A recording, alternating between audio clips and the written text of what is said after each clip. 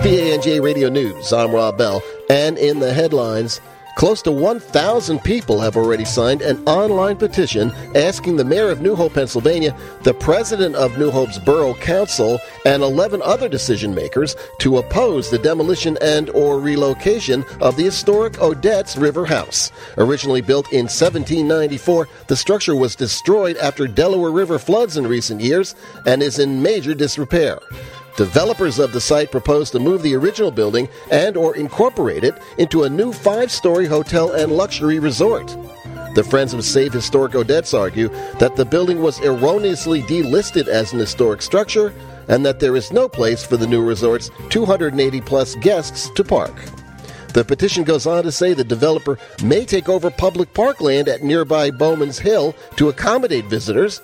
You can read more about the petition and opinion letters on the subject by visiting the New Hope Free Press website. NJ.com reports that Clinton, New Jersey's First Aid and Rescue Squad Chief Frank Setnicki has been named New Jersey's Outstanding EMT of the Year. Setnicki is a volunteer member of the squad and a paid director of the Princeton First Aid Rescue Squad and has been involved in EMS for 30 years. This year, Setnicki helped launch the Clinton Squad's volunteer recruitment campaign, which has led to an additional 30 people joining the squad. Hopewell Township Mayor Kevin Kurchinski is calling for a federal antitrust investigation of the proposed PennEast pipeline. All 6 of the pipeline's owners have contracted their own utility companies to purchase the bulk of the fracked gas that would be pumped through the pipeline using eminent domain to cede private and public lands for the private consortium.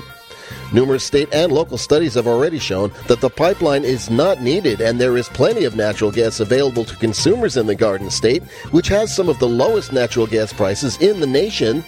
Kurchinski calls PennEast Pipeline's plan a, quote, financial cartel, unquote. Former New Jersey Net basketball star Jason Williams says he was a, quote, coward for covering up the fatal shooting of his limo driver at his Hunterdon County, New Jersey estate 14 years ago.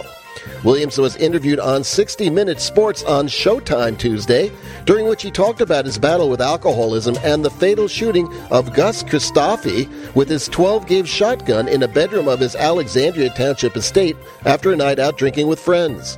There's nothing I can do to say or bring Mr. Christofi back, Williams tells interviewer John Wertheim in the exclusive interview, adding, quote, the cover-up was selfishness, me trying to protect myself.